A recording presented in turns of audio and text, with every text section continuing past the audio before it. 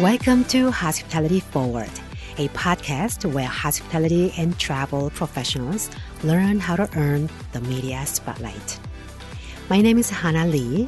I am president of Hannah Lee Communications, an award-winning public relations agency in New York City. And I'm Michael Anstendig, editor-in-chief at Hannah Lee Communications and a food and beverage writer.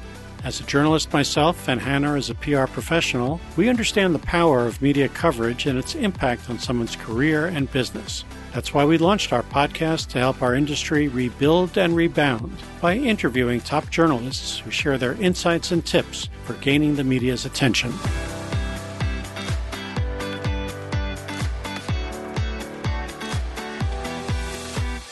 In this episode, we're delighted to chat with Noah Rothbaum, editor of the Daily Beast's Half Full section, which won a Tales of the Cocktail Spirit Award for Best Cocktail and Spirits Publication. Noah also hosts the podcast Life Behind Bars with legendary cocktail historian David Wondrich, which won a Tales of the Cocktail Spirit Award for Best Podcast Series. In addition, Noah is the author of The Art of American Whiskey and The Business of Spirits, and he is associate editor of the upcoming Oxford Companion to Spirits and Cocktails. Hi, Noah. Thanks for joining us. So great to see you. Oh, it's my pleasure. Thanks for having me on. Absolutely. So for our listeners, Noah, can you tell us what makes a Daily Beast story a Daily Beast story? Yeah, I mean, that's a great question. I think that's, we're all about intersections, right? So, for Half Full, that's really kind of the intersection of cocktails and drink and food with larger society and culture. And we don't rank or rate whiskeys. We don't do listicles usually. It's not the sort of standard cocktail and drink articles. And obviously there's nothing wrong with that, but there are a lot of places doing that. And, for us, it's really, often the story behind the story. Like we like to go a little bit deeper, question things that a lot of people have, just sort of accepted as fact or as history, tell some of the stories that have never been told. Some of my favorite stories are the ones where we go beyond, the just accepted truth and find, a whole new, sort of thread and yarn and story to tell. You are the editor of Half Full at Daily Beast. So how did you come up with the name? Well, it's a good question. I mean, it's, I came aboard the Daily Beast, it was one of these things that we had never had like a dedicated drink and food section. So the Daily Beast, had certainly covered drinks and food in the past, but had never had a dedicated section. We launched at Tales of the Cocktail in, 2016, like July of 2016. And at the time, we were sort of called Drink and Food. And then, about a year later or so, we came up. We felt like we needed something a little bit like more distinctive than just drink and food, and we needed to tell people like what we were. So, a lot of the great names have been taken. So, you start thinking about, all of, of course, everything at first that you come up with, somebody else has come up with, right? And, we're sitting around like, my colleague, Leah Doyle, who, who runs the business side of Half Full, we came up with, the name and, it was the one that kind of worked for everything.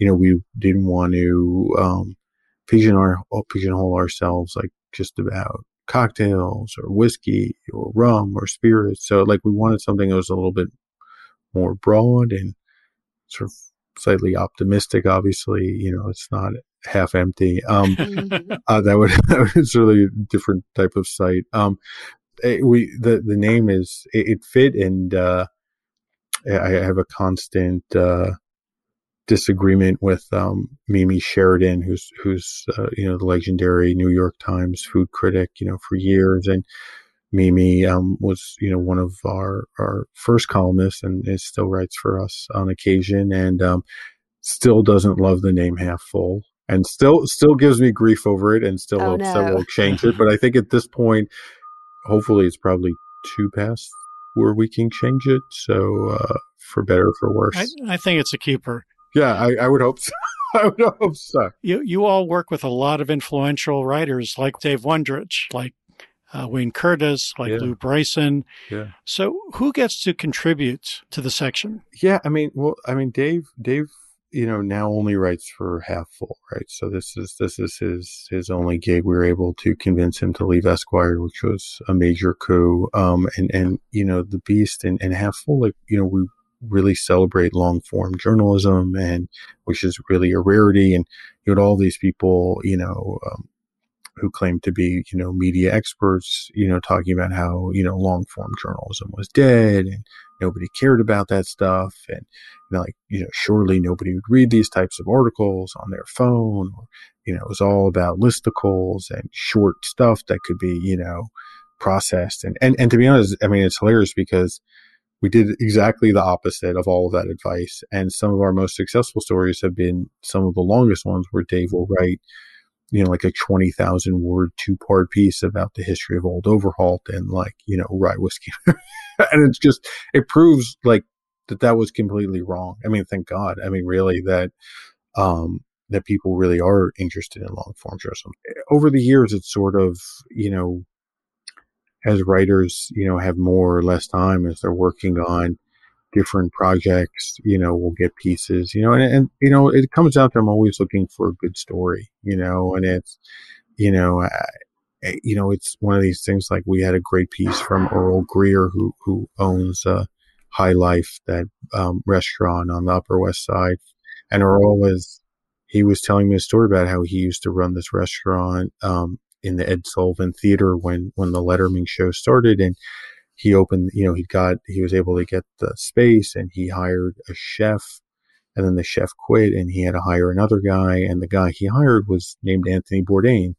And I was like, Earl, you gotta write this story for us. This is incredible. Not that many people could talk about what Bourdain was like, before he was Anthony Bourdain in all caps and famous. He was Tony, the chef, to you. You got to write. So, it's good stories. I like to say often, our writers are, the types of people that, they're experts. They're the types of people that other journalists call to get quotes. So, which makes it kind of hard, for other writers to write for us, because it's if you're going to write about Punch, obviously, then Dave is just going to write about Punch. He's the expert on Punch. You want to write about... He wrote the book on the subject. He literally wrote the book. So, it's, we have, some of literally the greatest whiskey experts in the world writing for us. So again, it becomes hard to break in, about a lot of the normal sort of subjects, because, we've either written about them or a lot of the people you'd call are already half full contributors. But that doesn't mean, again, if it's a really good idea and it's a story that hasn't been told, I'm up for it. Speaking of drinking, one of our favorite half full column is going 10 rounds with. Oh, yeah. So how do you choose the people you want to feature? It's a fun story because we asked essentially the same questions roughly to basically every subject. And often they're fairly straightforward questions, but some of the simplest questions often elicit the most interesting responses. Right. And obviously we're not, I'd like to say that I came up with this idea. Obviously, a lot of publications do a similar interview feature, right? And I understand why, because you do get people being very truthful, and sometimes it elicits things that I had never intended or expected. And, we have a VIP version where we've done ones with Kyle MacLachlan and Paul Pierce, the basketball player. We've done, ones with a whole, range of chefs and bartenders and sommeliers. And it's kind of interesting. We sort of run the gamut from, the Andrew Zimmern's of the world and the Carla Halls to folks who are,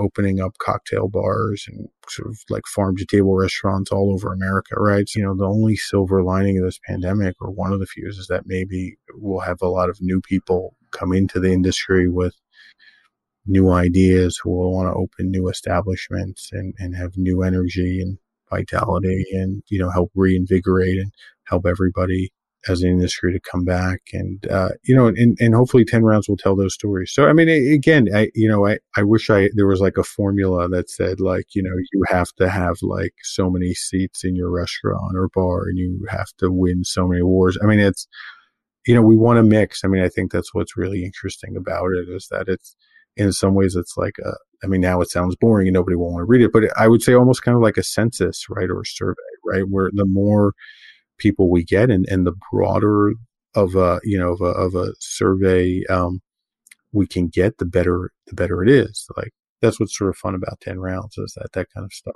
kind of bubbles up.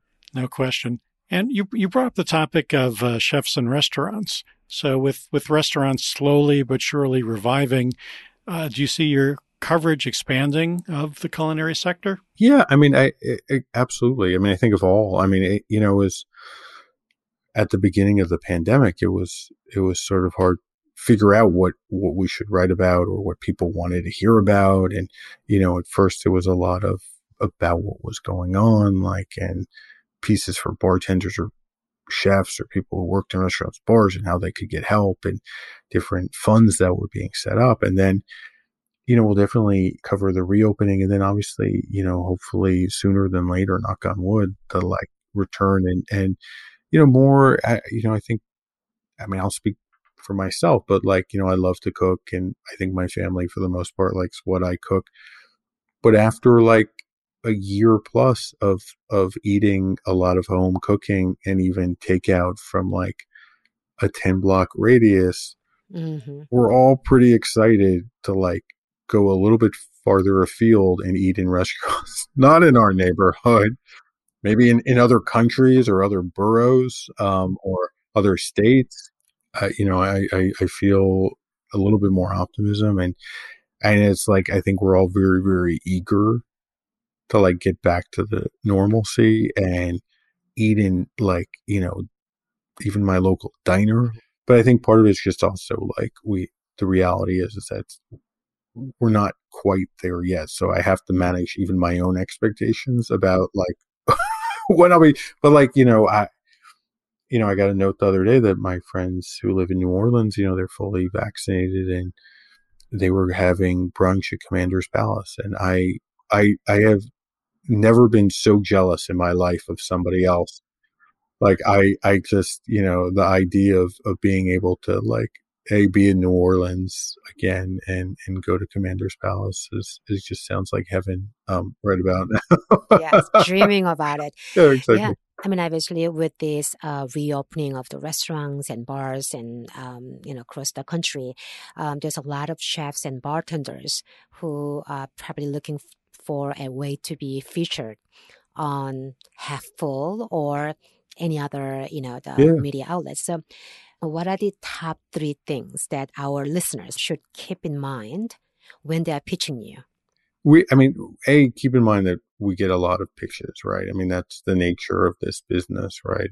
And I would like to say that I respond to everybody, but to be honest, the rate of pitches has outstripped the amount of time that I can reply to like pitches. But again, I think there are ways around like, the kind of traditional pitching model, right? Where social media has really helped where, following me or other, regular Half Full contributors on Twitter or Instagram or other platforms.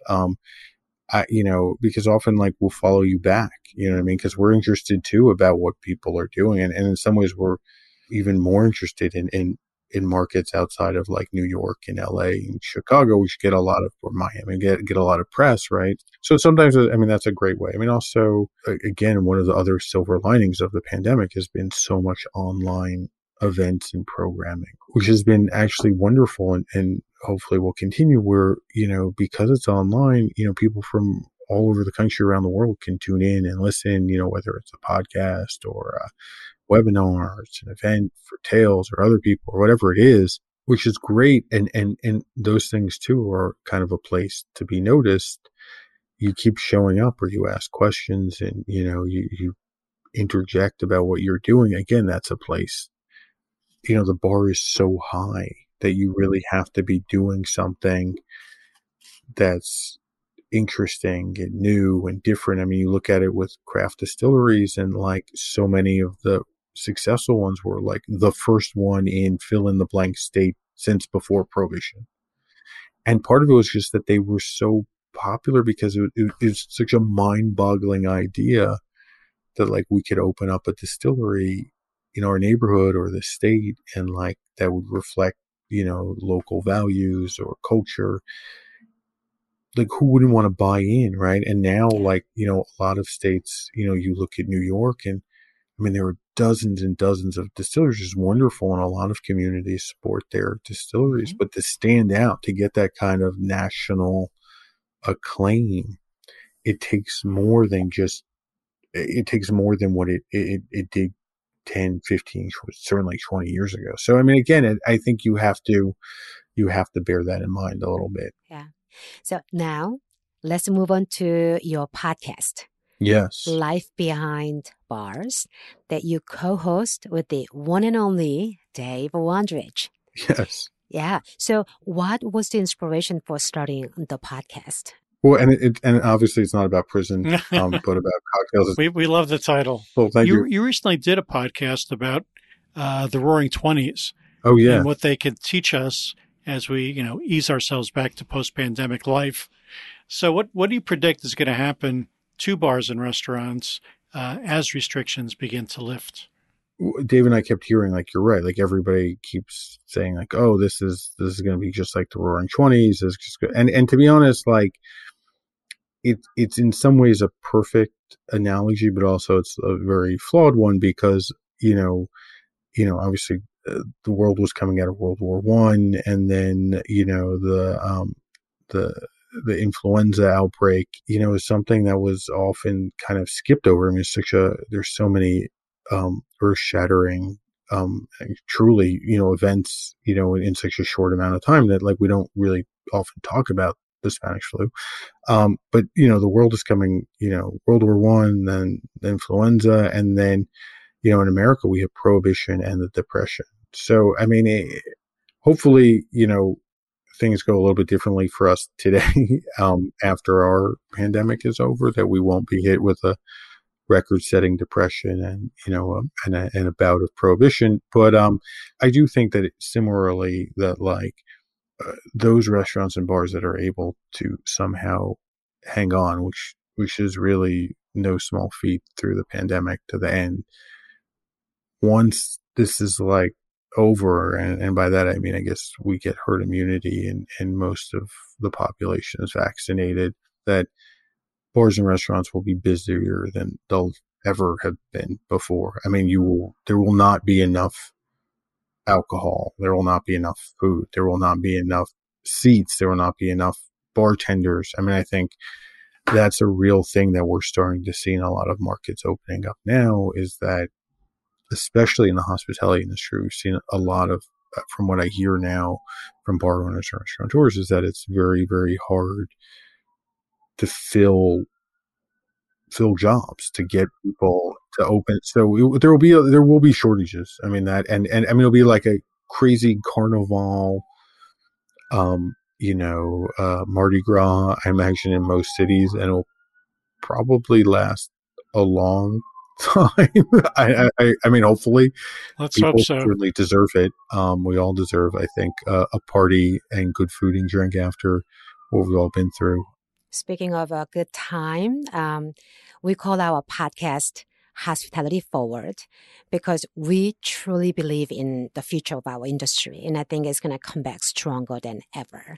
So in your opinion, Noah, can you tell us if there's anyone or any organization that is doing great work that is moving hospitality forward?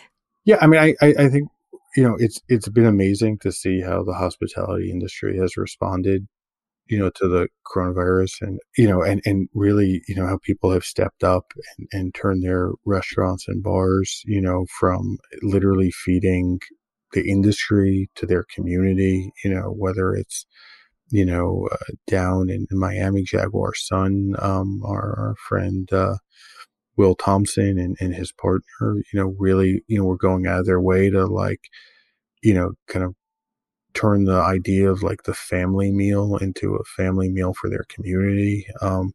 My old friend Edward Lee in Kentucky in Louisville with his Lee Initiative has been incredible. I mean, it's unbelievable that he's, created a whole foundation about mentoring, but also getting, again, mobilizing the hospitality industry in order to, feed people in different areas. I mean, obviously, Jose Andres his Incredible. work is incredible. I mean, he's a great humanitarian. He really is. I mean, to be honest, I never really thought that. It never occurred to me that we would need him in America. We would never. I mean, it was inconceivable that we would have some kind of pandemic or natural disaster that would require him to do what he does here. And it's been amazing that what he's been able to do in America and organizing food pantries and feeding people. But and sort of very sad that it came down to the hospitality industry to sort of reinvent itself. I never thought that it would come to that. No question. And now for the listener question segment of our show, we have a question from Daniel Neeson and Adam Millman, founders of Donata Tequila, which is launching in New York and California. They ask, in your opinion, what do you think the future holds for tequila overall, especially the premium segment? Ooh, that's a whole other episode of this podcast. I mean, I think, look, I mean, it's kind of amazing. I mean, my first book that came out, The Business of Spirits, which came out in 2007, which is a great read. Yes. Thank you. Yeah. I mean, one of the most interesting changes is with tequila, because at the time, I mean, 2007 wasn't that long ago, right? I mean, it's, at the time that tequila brand ambassadors, the one thing that they had to contend with every time they did a tasting or event was somebody asking whether or not tequila came with a worm in it, right? And I haven't heard that question in a long time, thankfully, right? But people would, the only way that they would ever drink tequila was in margaritas, frozen margaritas, right? Like neon green frozen margaritas, or like shot, the salt and the squeeze of lime, the hand thing. Mm-hmm. But you fast forward to today and you have, several generations of adults now who grew up in a world where tequila had none of that baggage, right? None of those misconceptions. It's only seen as a premium or super premium spirit, right? There are all types of tequila cocktails. I mean, I think we still might be on the margarita, but instead of like the neon green frozen margarita, we're now on like, the Tommy's margarita, the Paloma, the Cadillac margarita. I mean, there's all of these, so many other tequila drinks. And they're showing off better spirits. Right. I mean, it's literally so long since somebody's offered me the shot with the salt and the lime that I literally I was writing an article and I referenced it, and I literally had to call somebody to double check what the order was because I haven't done it in so long. Thankfully, I mean, I'm not asking for it to return, but it's just a whole other world. So, and to be honest, I think we're still scratching the surface for agave spirits, right? For both tequila and mezcal. We'll see ever more, hopefully, drinks made with tequila. We'll see more recipes. We'll see a wider variety of different, agave-based spirits, on shelves. That will just continue to happen. So before we go, Noah, what's the best way for our listeners to contact you and pitch their stories? Yeah, I mean, I'd like to say that I am not on social media, but Twitter is often like a great way to get a hold of me. It's just N Rothbaum, so NROTHBAUM. So great. All right, Noah. First of all, great to see you, and hopefully we'll see you in person sometime soon. That would be nice. For margaritas. That sounds wonderful. Yeah, thanks again for doing this for our community. So we'll see you soon. Take care. Bye-bye. Bye. Insightful, progressive, and collaborative. These words nicely sum up Noah. Now that you know what Noah is looking for, please feel free to reach out to him with your story ideas. And don't forget to mention that you heard him on our podcast. We have a lot of exciting media guests in the pipeline as well. So please subscribe on Apple Podcasts, Spotify, iHeartRadio, Google Podcasts, or your favorite podcast app. Please leave a review and tell your friends and colleagues who you think would benefit from the tips our journalist friends share on our show. See you next week. Until then, join us as we move hospitality forward together.